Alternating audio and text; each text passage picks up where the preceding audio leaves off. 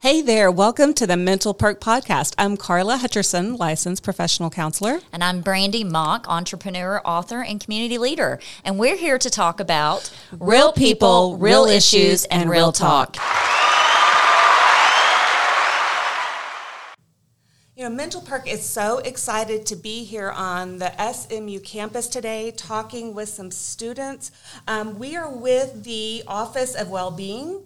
They are Michael and Michelle, and they are going to tell us a little bit about their roles on campus, and we're going to talk about mental health with college-age students. So that's what we're really focused on today, but I really want to highlight some of the statistics around college-age students right now, and they're not overly good. What we know is currently 36% of college-age students are diagnosed with anxiety. Would y'all agree with that, Michelle and Michael? Yes. I think that's a conservative number. That's even. a conservative number. Yeah. I'm not going to disagree with 36. Yeah, definitely. So you would say that or higher at this point. Mm-hmm. And we also know about 30% are suffering with depression or some other mood disorder.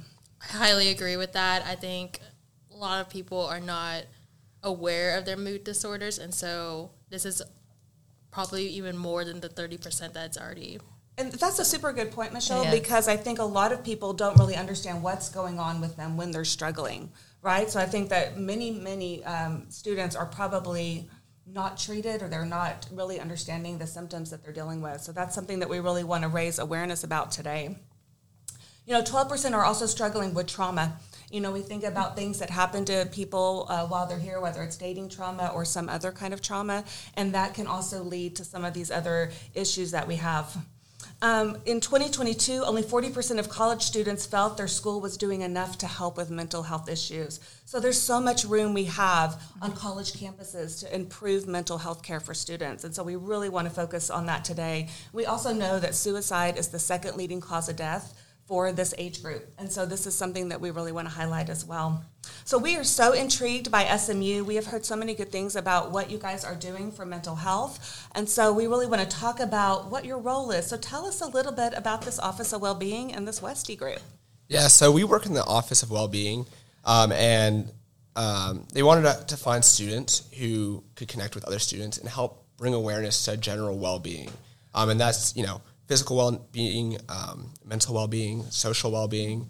And so that's our job, is we kind of connect with the community and, you know, host events to raise awareness and educate students on how they could overall better their life in the different aspects. Yeah, and just like adding on into what Michael was saying, I also think it is more of a personal connection with these students. You know, some of them are more like scared of like reaching for the adults and just people in a hierarchy position. So being able to communicate and build that relationship with people who are just like them, students who've been in their position and stuff like that, is just more of a personal relationship, and obviously building off of what Michael said as well. So you guys are kind of building that bridge for students as they are learning to be more comfortable with the leaders on the campus, that you guys are that bridge for them. Yes. Yeah. So, like, you know, obviously mental health, and I'm sure we'll talk about it later, there's such a stigma.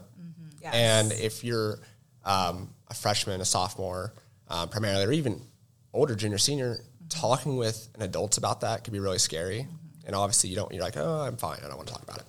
We serve as that bridge. And I love that. I think that's so important. And Carla and I talk about that a lot, is the gap between high school to college, relationships between the parents and the college students, y'all trying to learn yourself adulting. So when did the WESTies start? Tell me about when did it start? So based on previous knowledge, people have said that it was like an unpaid job like years prior. So I'd probably say 1 or 2 years ago, it was just a voluntary position. Now it is paid, and there are, I believe, 10 WESTies, if the number is correct, and we're each affiliated with a different commons on campus, and so that's just like our regular dorms, and our role there is to serve our community best possible. So we normally hold an event every month relating to some topic of well-being, whether that be physical, mental or social, and just really trying to build that relationship with them is very important. A personal thing that I just went through yesterday was meeting up with one of my residents in Bose Commons, and we walked through what her semester is going to look like next year. She came to me with problems about her social life and, not going too deep into that, but just trying to build that personal relationship with them is very important. And I think that she's more comfortable in talking with another student who has gone through the process or has more tips and tricks than like a regular professor would have. And I love that. It's a mentorship too. You're there's an accountability there, and be able to process and be able to relate to someone close to their age. I think it's so important. So I love it. This is such a great thing, and we hope that other campuses start to pick up on this once they hear your story and the success that you guys are having. So hopefully we're really highlighting this group and the things that you guys are doing. Well, what are some of the challenges or surprises that you notice about stress and mental health as you navigate your college career? I think a big area for me, like a challenge with dealing with my own stress, is really just maintaining good habits and activities as like outlets. Mm-hmm. Stress happens. It's gonna build up. You're in college. You're figuring everything out. Finals, job interviews, stuff like that. And the challenge is to prioritize. Okay, am I getting my physical exercise every day? Mm-hmm. Am I hanging out with my friends? Am I calling my mom? Am I continuously finding those things that build me back up to fight those challenges? Because it's so easy to get lost in everything. Oh, you get that tunnel vision, and I gotta do this. I gotta do this assignment. Oh, now I gotta go do this other project. I gotta do this class reading. Before I know it, it's 2 a.m, and I still have 2 more hours of homework in an 8 a.m. class.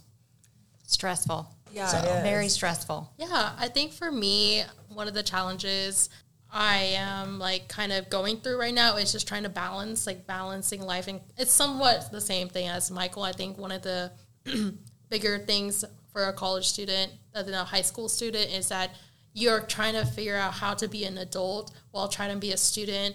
And in most people's case, trying to be social and how am I going to work towards my future goals? And you have so much on your plate, and it's easy, like Michael said, to get tunnel vision and focus on one main priority, but then you have all the different priorities. And one of the biggest things I tell my residents is that you are your first priority. If you are not mentally 100%, you're not physically 100%, no matter what you do in life will always be not your best effort and not your you're trying your best in that just because you're not mentally there. You're stuck somewhere else. And that's what I try to tell my residents. It's okay to take a break. It's okay to take that time to, call your mom or hang out with your friends. I feel our stigma in our generation is taking a break is bad. And it's hard. And I even suffer this for taking a break makes me more stressed because I'm not doing something productive. Yeah. And that's what I found in Bose as well, through my residents and stuff like that. People are oh, I hate that I'm on my phone so much, but they've been studying for 8 hours plus that day. And I'm it's okay to take that break. Yeah. You sometimes just need it, you know, to refresh and stuff. So that's just one of the challenges. Those are healthy coping skills. And that's what we teach people, that you have to be able to realize when things aren't going well and when that stress is too high. And we've got to do some things to balance that in order for us to be productive in the end. And so those are really good, healthy coping skills. And, you two are in this position because obviously you've figured out that you need to have this, balanced life and be able to manage all the stress on campus. What are some of the pitfalls you see other students get into, the ones that you're working with? I think for me is, and primarily throughout the SMU campus, is a big theme is overcommitment. Mm-hmm. People feel it's a very competitive school. Success is really important from the university and from parents. And so kids, I have one major and one minor, and that's rare. Everyone else usually has, 2 or 3 majors, 2 or 3 minors, in 3 organizations, with leadership roles. And so they feel like they have to do this. Yeah. And they have all this social pressure. Oh, my friends are doing this, I have to. My parents want me to do this. School wants us to be successful. We got to maximize all of this. And so that's, I think, a big pitfall is they get caught up in the pressure instead of saying, okay, what's best for me, right? Adding 2 majors on top of your major maybe won't be that, it's not going to help you that much in the long run, right? But being able to fully commit to all your time and energy and be able to do your one major 100% is going to have more benefits. And I think that's where they get caught up is I need to do everything, and then they can't do like one thing well. So when you're talking to these students, how often do you hear that the pressure is more from not just being around their peers, but maybe from their parents? And how do you help them process that?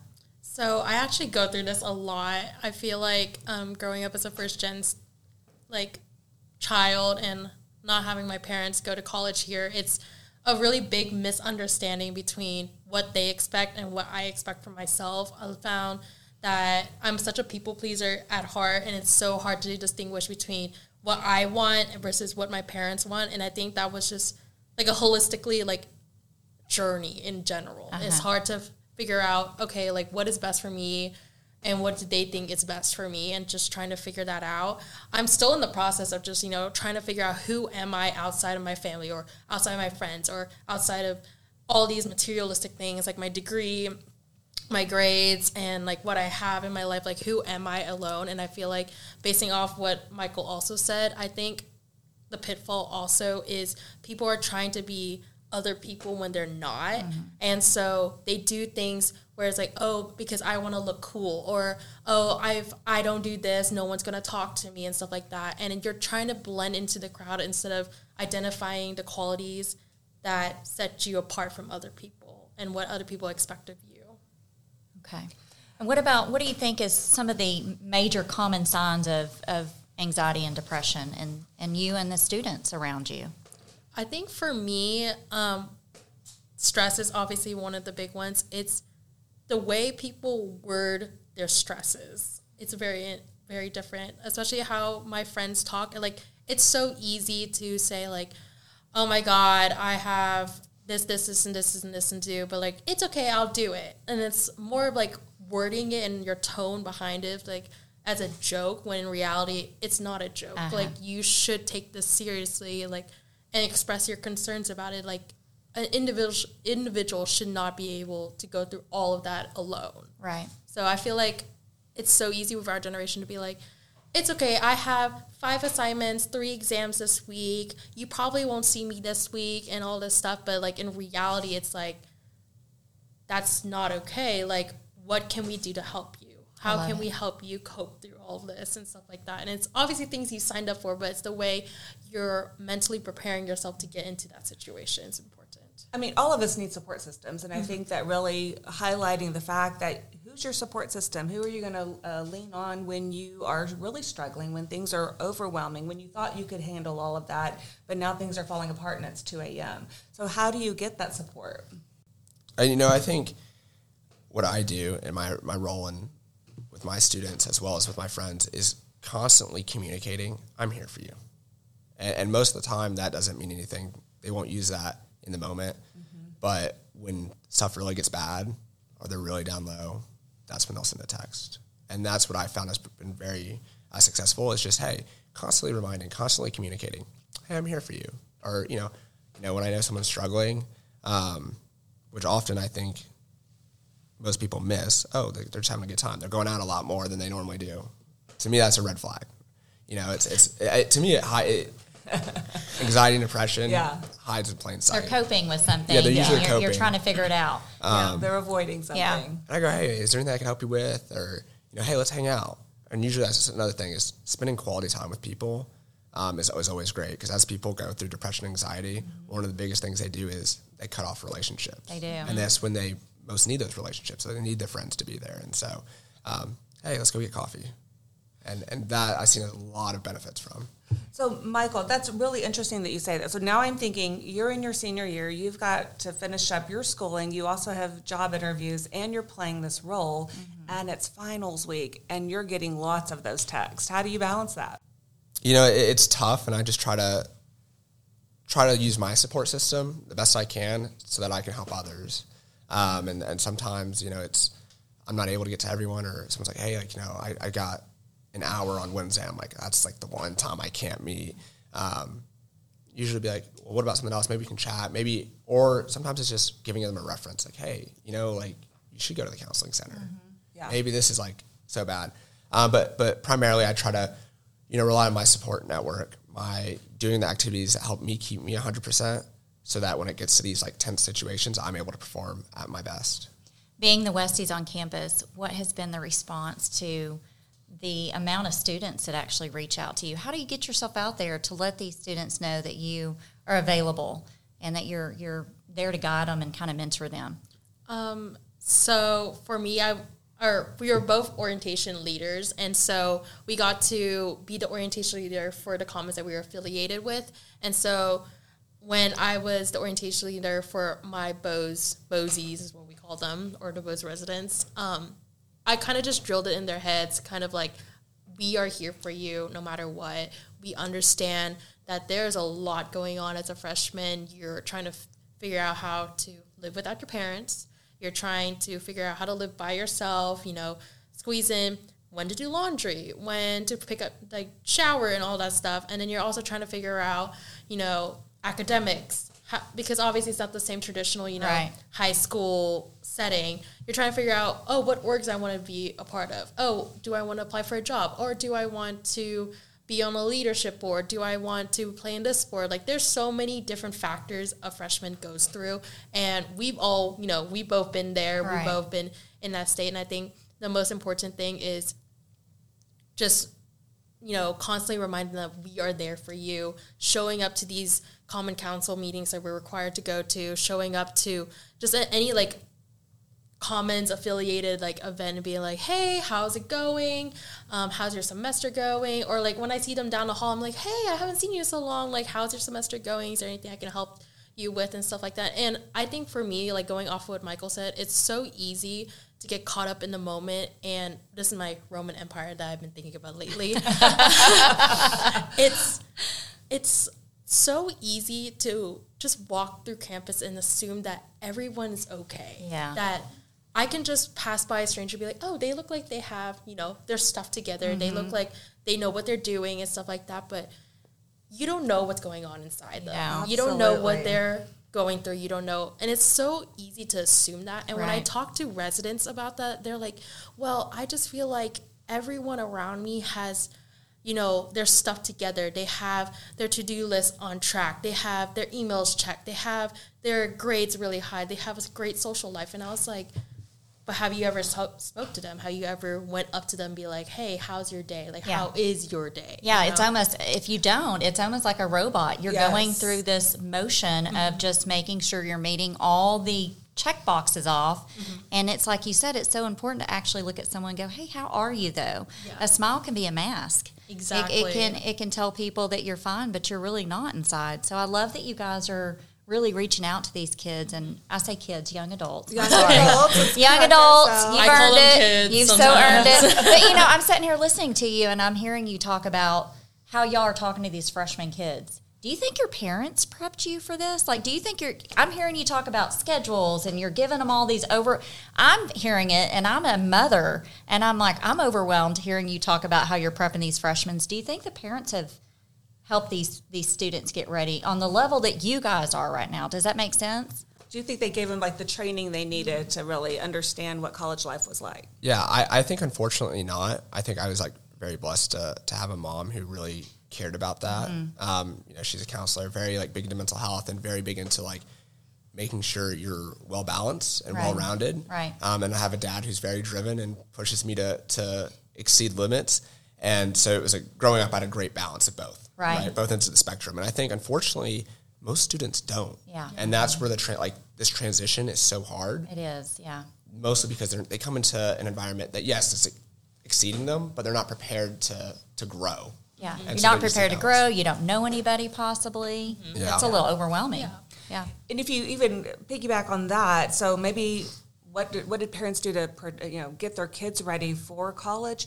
What about mental health? Did they talk to them about mental health? Do they really understand the triggers and the pitfalls they can get into when they get overwhelmed or too stressed? And so how many kids do you know that actually understand mental health? Oh, I think none. I don't know about none. But except for you. But I think most kids have this mindset that I think a lot of parents have is just tough it out. Yeah. Get over it.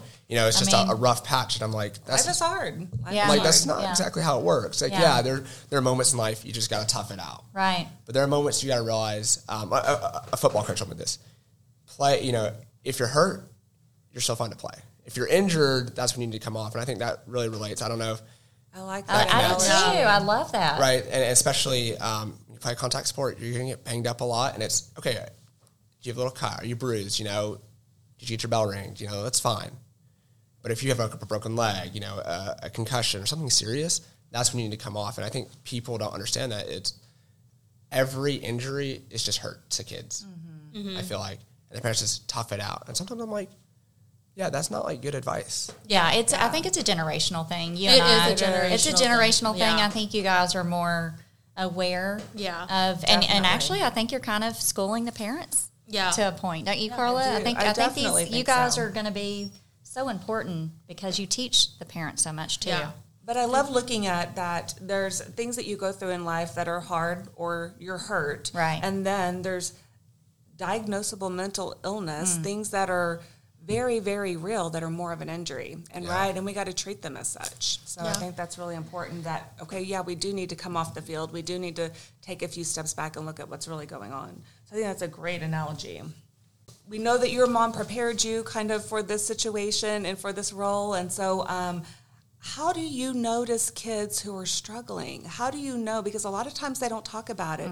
And what do you do when you see someone who's struggling? Yeah, so I think the first step to noticing is first having like genuine relationships, right? And then after you have those genuine relationships, then you can see how their behavior changes. And like I said, like sometimes it's not, I'm just like sitting in my room alone. Sometimes it's you're going out excessively. When you go out, you're drinking a lot more than you normally do. You're kind of pushing these limits. You're, you're a great student, but now all of a sudden you don't care about your homework. So I think that's important because the signs can be really tricky.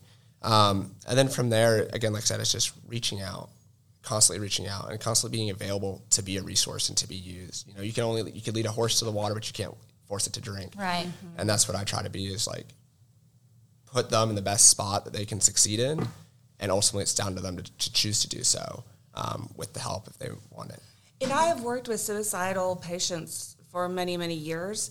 And one thing I know is many of them say, had this one person not said something to me, I would have been dead. You know, and that person doesn't even know what they're doing. They're just making an effort to connect, to notice that person. Yeah. And in those moments, those things can sometimes save lives. And so that's so important. Yeah, I highly agree with that. I think it's very important, especially at this age where you're trying to figure out who you are.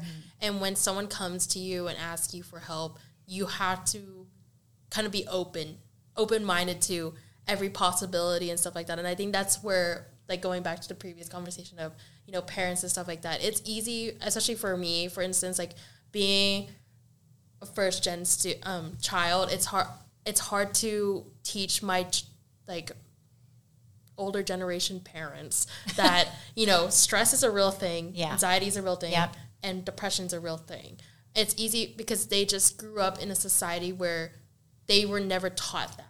And you didn't talk about it either. So it was a you know, we talk about the stigma of it, but it was a huge stigma back then. If you talked about mental health, it was like, you know, everybody was going to judge you from that point on. And you guys have kind of jumped that hurdle to where it's truly caring, and there's truly something we need to address. We're peeling back those layers. There's still a lot of stigma, but you guys are really working hard to peel back those layers and normalize it, which is our goal. That's what we're trying to get out, is that the importance of doing that. So you're already taking on a lot, and so you're noticing these students. At what point do you know, hey, this is beyond what I can do? How do you know that? What are the signs that you see that means I need to get somebody else involved? I need to get a professional hooked up with this person? I think personally when, for example, I just had this whole conversation with one of my friends and I literally was really concerned for her and I was like, I think you need to seek help. There are things where it's the way people word it sometimes. It's like, I'm really hurt from this. And it's something that I can only say for so long until it doesn't register for them. And I'm like, I'm worried for you. Like, I think you need help. And it's not a, haha, you need help. It's like, I'm genuinely worried for you. And I want you in the best way possible. And it's not because I don't want to hear you complaining anymore or, you know, coming to me about, I'm like, I'm always here for you. But I'm not, you know, licensed to give you advice or like therapy or any of that stuff. It's beyond that point, and I think it's the way people word it, and like you kind of see a trend when they come to you a lot and they ask you, they're like, oh my God, I'm like really upset, and it's like about this one situation, always this one situation. You're like, oh, this happened again, and I'm like, maybe once or twice you're like, okay, like maybe we can backtrack and figure out what it is, and then once you see it's like a repetitional situation, it's like, okay, I think there's something wrong here. I think it's something that you need to go figure out with a therapist or something like that. And I always tell people, like, I started on BetterHelp, and I loved BetterHelp. Like, I think it was really easy and stuff like that. I know a lot of people have, like, different opinions of, you know, online therapy and stuff like that, but it was convenient for me just because I'm always on the go. I'm always, like, all over the place. I think it's great. I think it's great. It allows you to utilize from wherever you're at. I think it's so important. Yeah, and just, like, getting on BetterHelp just helped me realize that, like, yes, there are things that I can work through and stuff like that. And that's how I got into journaling, and that's how I realized, like, if I just realized this yesterday, when I don't journal for a long period of time, I, like, things start to pile up in my head. I feel like I'm, like, overloading. Yeah. And I'm just like, oh my God, what's going on? Like, I'm overstimulated. And I'm like, oh my God. But now I'm just like, okay, I need to journal. Like, no one talked to me. I need to journal. I need to write down all my thoughts and everything like that. It's like a brain dump for me. And and then I go look back and I'm like, okay, like, I understand why I was feeling this way because this person said something, or this happened because I've had a different expectation of this or something like that. And I feel like that's where students, like, when I tell my friends, I'm like, hey, maybe you should try journaling. They're like, oh my God, why would I try journaling? Like, that sounds so stupid. I already have to write all these papers. Now you're asking me to write again. Yeah, I know. And I'm just like, but you're able to go back and reflect and see your growth. Yeah, that's what I tell people. Which I think is so, and I was just fixing to ask you that question. Do you tell these people, do you tell these students, hey, the importance of journaling? Yeah. And then have you ever gotten to a point to where, like you said, let's say the person's not responding to your advice. At what point do you guys feel like you step in and say, we need to take it to the next level because I'm truly concerned? At what point do you do that? Yeah, so for me, I feel like there's a couple things. One, I see, is this beyond, does this person need more than someone to listen to them and offer basic advice? Right? I mean, friends are there to offer basic advice, which is fine. If they need more, or I see, like, a change in behavior and mood among my friends, like, they're no longer going to go work out.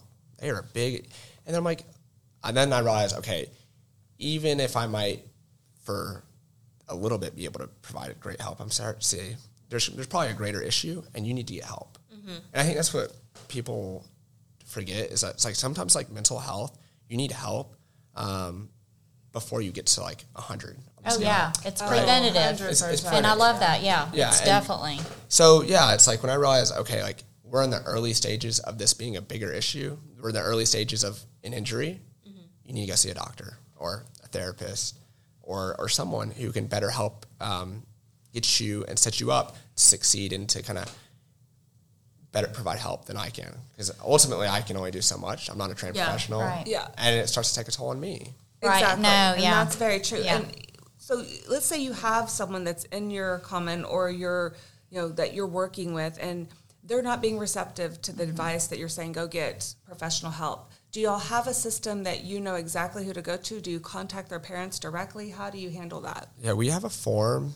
It's called the CCC. Concern care, and there's another part of it. I can't remember. You can basically, it's a form. You can submit it anonymously. Okay. And basically I can say, oh, hey, I've noticed Michelle has some behavior that's concerning. I'm worried about her. She doesn't want to seek help.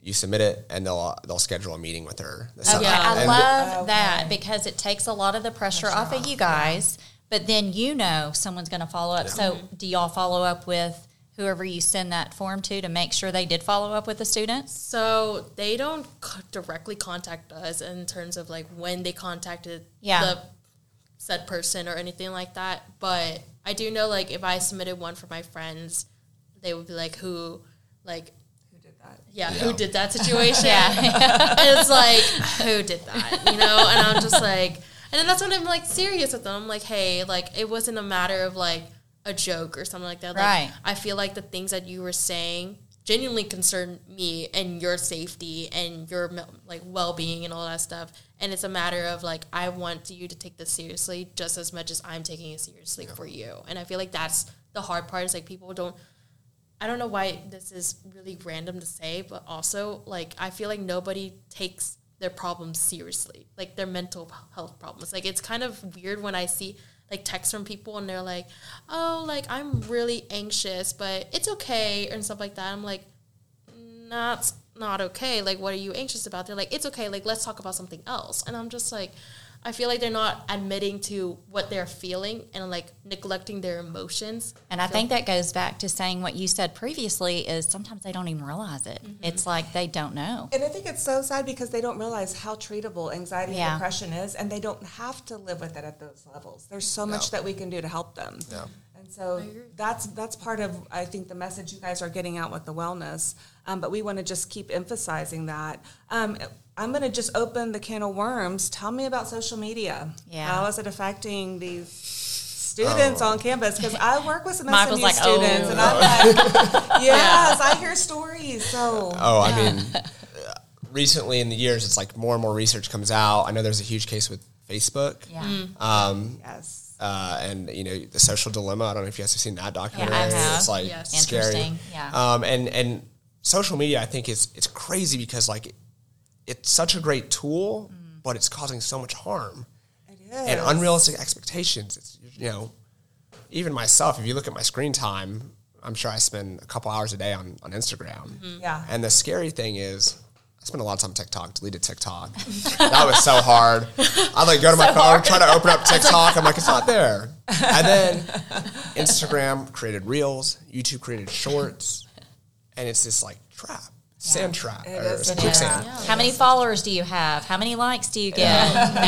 Oh, and that's what, How many shares? I mean, it's endless. I've tried to be really good about like not caring. And that was really hard. And I'm just like, I want to post on my social media what I want to post about. Yeah. Well, like whatever I want to. I don't care if there's, I'm supposed to, post once a month or whatever, or once a day. You shouldn't be posting more than once a day on Instagram. Yeah. I try to do as much as I can, because someone's like, it's your page, and I was like, yeah, it is your page. It's about you. It's my story. Yeah, it is. One of the trends I really see is that people are dating through like Snapchat or whatever, and I'm like, they forget how to relate to other people. They don't know how to have conversations, and then their self-esteem is so low because maybe someone leaves them on open, whatever this is. This leave them on open thing, the whatever. Open, the red. It's the red. See, this is the older generation that I'm thankful. I don't know what any of this means right now. I'm like, y'all don't just go up and talk to people or call people on the telephone. No, y'all don't talk on the phone, do you? It's so weird too, because it's like when I talk to my friends, it's like, oh, I know that person. I'm like, how do you know him? Oh, I don't really. And they're like, and I was like, okay, let's go say hi. And they're like, no, we don't talk like that. And I was like, what do you mean you don't talk like that? We only talk on phone, through text. Yeah. Or we have a friend, and she was like talking to this guy, and like, I don't know, I guess it was like pretty real or whatever. And she's like, yeah, but like, we went out to a bar. She went with her friends, and he went with his friends, and they're like, they've never met in person, and apparently he didn't talk to her at all, and she didn't talk to him at all. And I go, they were like, kind of a thing. I was like, what's going on? I know, they don't acknowledge when they're like face to face. They don't know who they are. But I'm wondering, never talked in did they person. follow up with each other and go, hey, it was nice to see you. Sorry we didn't get to chat. They were planning to hang out after the bar. They're like, oh, like we'll go do something after. And, but they never talked prior in person. Wow. And at the bar, they didn't talk at all. And I was just in awe. I was like, what is going on? We are so losing the art of interpersonal relationships. Exactly. We are losing the art of how to relate to each other and get to know each other. And so while I think there's good things with social media, this is the one area that I think is really affecting people's heads. And it's also scary, too, because you got to think about everything from just the social side, but also the safety side of things. Yeah. Well, I think another thing that it's, I get COVID. We Zoom was a big thing because of COVID. I get the circumstances, but like now I feel like I see a lot of people using Zoom as a crutch. Right. I'm not going to go meet with this person when I can meet with them on Zoom. Oh, I'm not going to go to class when I can hop on the Zoom link and sit in class. And I get people try to make stuff accessible, but like I will always walk, the half mile to my professor's office to go meet with him instead of doing the Zoom link. He's like, I can just send you a Zoom link. Don't worry about it. I was like, no, like to me, the in-person connection is being lost. And that's such a big thing. How do we change this? How do we change this? We're losing because it. I think it's not, it's obviously when you're talking about it, it's not just the young students. I think it's in general, the adults. I mean, because I'm hearing you say, no, I want to walk to the professor and talk to him. He's like, oh, we can just Zoom. Yeah. And you're like, no, I want to see your face. I can go. I don't mind. I remember one time it was like 4 o'clock on a Friday and it was like 100 degrees outside. I was like, I'm going to do it because it's better. Yeah. It's more of a real, authentic connection. You need it. You need to feel the personal interaction of someone right in front of you. Mm-hmm. The screen doesn't do it. Also, a coping skill for depression is being with people, right? Yeah. They're really connecting with people. And this also brings up social anxiety. Yes. I feel like, and obviously I know, psychologists or any researcher and stuff like that. When I see my friends and they tell me, oh, I don't want to meet this person in person, or they stuff like that, like I'm anxious, I'm socially anxious to meet this person because I'm scared of what they are going to think about me, or if I'm going to say something wrong, and those types of questions and those types of comments and stuff like that.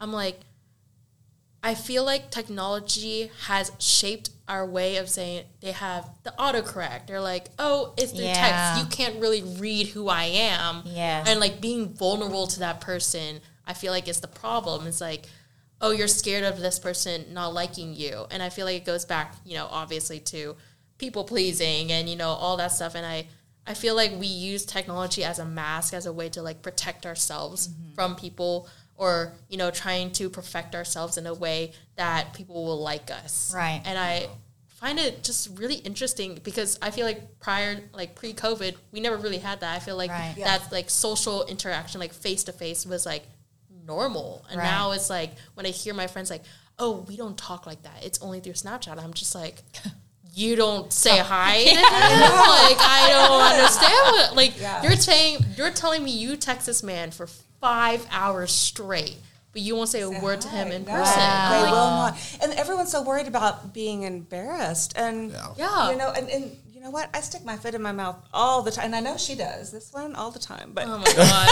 I say things all the time. And sometimes it's not meant to be said. But learning to laugh at yourself. But you get it out. Being able to be comfortable with that. And there's people still relate to that. There's something releasing about it, right? Exactly. Well, and then on top of that, just think about spending 5 hours chit-chatting with someone on Snapchat or whatever, and then you meet them and you're like, you could have killed 5 or 4 hours. When you find out you meet them in person, you really don't like them. Yeah. Exactly. Save some time. Yeah. And it's like, that time's valuable to you guys. Exactly. And especially like with the dating world and stuff like that, like you're bound to, make conversation with this person. Yeah. And they could be a great texter, You could take, I'm not one of those people. I've been told by my best friend that I text like a millennial. Yeah. I was like, imagine our age. Yeah. I was like, are you serious? And I also do think it's because I got a phone very late. I got it like junior year of high school. Okay. So I was really late. Your parents probably did you a favor. Yeah. And so like, I'm like very blunt and straightforward when I text, and people are just like, it's just a joke. And I was like, oh. I was like, I'm really like straightforward. Like I don't really text that much in comparison to all my other friends and stuff like that. I value the face-to-face, and it's like you could see their real reaction, like get a laugh out of them. Yeah, it's not a smiling 100%. emoji. Exactly. But it also goes back 100%. to saying, because I'm like you. I'm very blunt when I talk, and I'm not like, I don't think I'm educated on the different emojis and what they mean. I know it's funny, right? My patients say, Miss Carla, you're not supposed to use periods and exclamation marks. I'm like, you're not? Yeah, I know. Oh, I didn't know that either. Okay, period is very different than okay. Okay. Yeah, yes. Okay, period is like... There's some attitude with that. It's not the same as okay. Okay, well, we're going to have to hire these kids to give us some rules. Yeah. I need these rules because, but it's just so interesting. And I'm so glad that you guys are seeing it too, because we've got to kind of change this. We got to figure it out. And again, depression, anxiety are enhanced when we don't have interpersonal relationships. Yes. So it's so important to build those. And so that's why I feel that this is something we really can work on, and your organization can really start getting people to meet each other in person. I think that's so important. Well, I want to know a little bit about SMU. So what do we do for mental health on SMU? What do we do when we're needing to refer someone? What's the process here, and what do you guys have available to them? So we have, obviously, the CCC form. We also have the SMU counseling services, and so we work directly with them whenever we do find someone who needs an extra push and needs to seek help that we can't, like, provide for them. They have counselors on hand. You have the scheduling, like, app website that you can schedule the appointments with. Dr. Tomatis is really good about, presenting these, like, stress tips for people, especially during, like, finals or, anxiety signs, depression signs, and stuff like that. They actually just did a tabling event in our student center the other day for Halloween, so that was really nice for them. But yeah, the counseling service is really good. I have heard a lot of people say that it's very helpful, and it kind of pushes them in the direction that they need to be. And I believe they just hired more counselors to accommodate the student body even more. Mm-hmm. I heard that there was a little issue with that in the past, but now they've hired more people on hand to help, people who need to seek that extra help and need to seek that extra push. And so I heard very good things about the counseling services. And so I have heard that too, and SMU does have a really great reputation for that, and I know that they are doing a lot. They also have a great counseling program to train counselors here, so that's where my mom came. Well, I'm just thinking about what you guys are doing. That's a whole nother added layer to making sure the students. How often do you think that these students, like, how many students do you think you guys mentor in your groups? I want to say within Bose around 15 to 20. Okay, and that's manageable. Yeah, it is manageable. But really manageable. Do you see, like, how are you guys making sure everybody knows about you? I was going to ask about some of your activities or things y'all are doing. Yeah, so I like to say, like, just good old fashioned, like, business marketing is like how it is. Yeah, it's the networking. I've got like in my comments we have my picture posted everywhere. Okay. With like my title, attending events, letting them know my role. We have weekly or monthly meetings with all the leadership for the Commons, and constantly, they're updating. There's like a big pool of students who I'm responsible for all of them, but each group is kind of broken up into different. First floor, Mary Hayes, second floor, shuttles, all this, and they're constantly relaying information to them, and attending events, shaking hands, meeting people, smiling, and hosting my own events. Yeah. I love it. You're basically a politician on campus. Right? Pretty much. Yeah, pretty much. Entrepreneur. Yeah. So it relates a lot to like the business world because if you want to sell a product, you got to go out and sell it. Knock on doors, and likewise. And it's all about networking, knowing people. Yeah. It's the same thing in business. So let's say someone doesn't know you that's having a struggle, but someone else that does know you is able to refer you and say, hey, or if it's a female, how often do you find that there's the crossover? Females or males wanting to talk to you more, or males wanting to talk to you? Is it pretty much even? Or? I would say it's pretty much even. Yeah. Okay. I do have a little bit more of a female attention just because, they relate to you. Girls, I definitely have had conversations about dating on campus and, what that looks like. And it's not even, some of the conversations I have are very serious, things that are very serious matters and we need to take into precaution. Right. Other conversations are just oh my God, did you hear about the newest party on campus? Or, all that stuff. And just having those genuine and real conversations is what opens people up to be I can go to her about anything. I'm always tell people, my door is open for you guys. If you need anything, text me, DM me, you have my number, you have my Instagram, all that stuff. And one of the biggest things that I feel like it's very fortunate that I live in Bose as well is that I'm always at their events. I'm always at Bose Breaks, I'm always at Commons Council, I'm always at any events, and obviously I hold my own events too. And so they start to familiarize, oh, she's always there. I know who she is. And they start to realize. And I actually asked my Bosies that, I'm how do you guys know me so well? And they're oh, because we just associate you by you're always there. You're always there for stuff, and you're always welcoming. And I feel that's the role of being a WESTie. We signed up for this to give these students those opening arms to welcome them into campus and to tell them that it's okay to go through whatever you're going through. What kind of events do you guys put on here on campus? So I've had two. We do one about once a month. My first one was focused on social well-being. Like I said, we kind of the the theme for today is beyond mental health was the importance of connection and friends. And so that was my first one. It was called Fishbowl with Fish. I don't know if you've ever played. If you ever played Fishbowl, it's a fun game. But basically, it was it's about an hour long. You can make it as long as you want. But basically, the time of a bunch of freshmen came and we played community and they got to know each other. So it was right after kind of they just moved in, and so a lot of freshmen were scared to like meet other people. Yeah, like, scared. Oh, maybe I'll DM them on Instagram. Yeah, but I don't know them like that. Yeah, talk to person, right? So that was the first one. Was like, how can we build relationships and connection in my community? And then the second one I hosted was we have a big going out culture, and like people like to party, people like to go out, people like to drink. Oh, like the home bar. That's one I always hear about. Home bar Thursday. Yes, there we go. That's what I've heard too. Or Barley House is the best. Oh yeah, I heard that one too. So Barley House.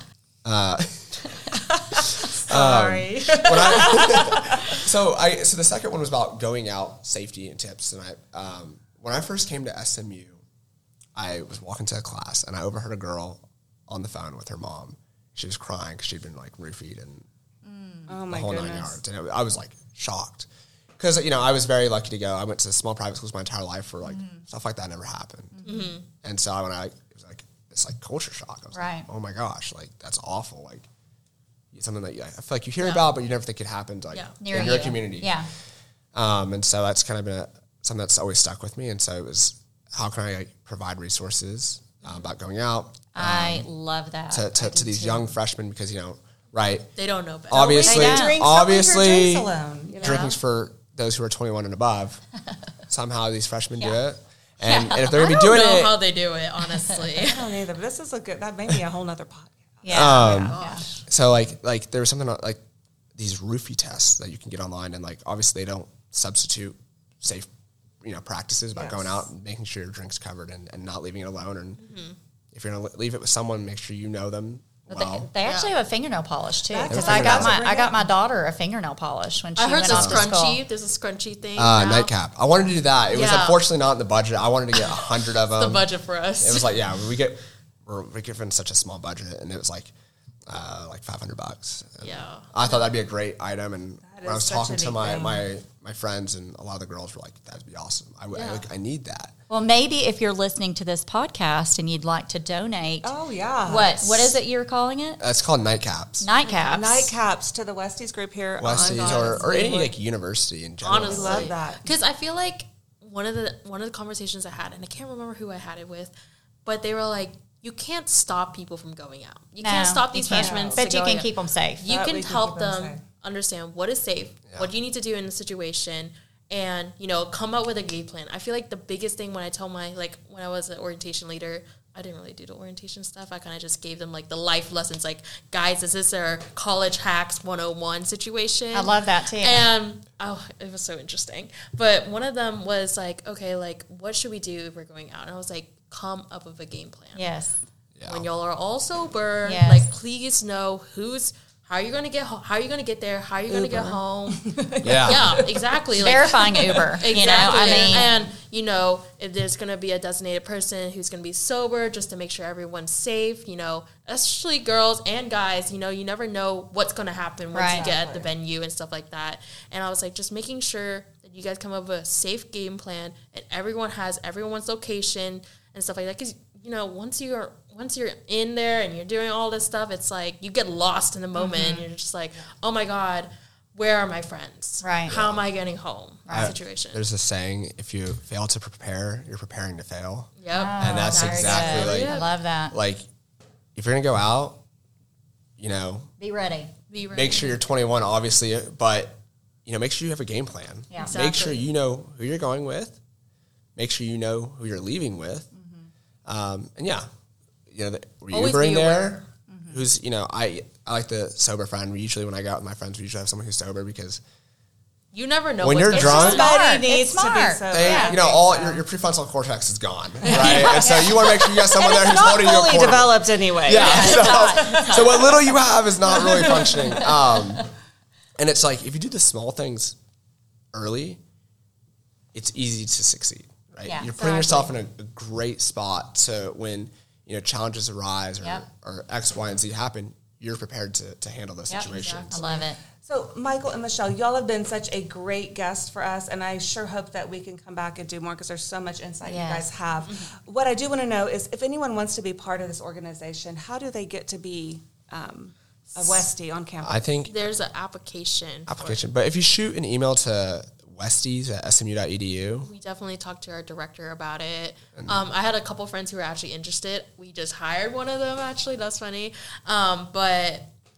Definitely shoot us an email and, tell us a little bit about yourself, nothing too crazy. And you can just always why are you interested in being West? It's one of our biggest questions that we all love to ask, just so we want to see you genuinely be interested in our position and, continue the legacy that WESTie, the WEST program, has already started out here at SMU. We want to continue that and make sure we provide the best care for these SMU students and, just making sure that we are providing them with the well-being tips and tricks and all that stuff. That is awesome. Again, thank you guys so much for being part of the Mental Perk. We hope to get all this out so people know about you and know about the resources you guys have on campus. Yes. Yeah, thank you for having us. No. I think this is...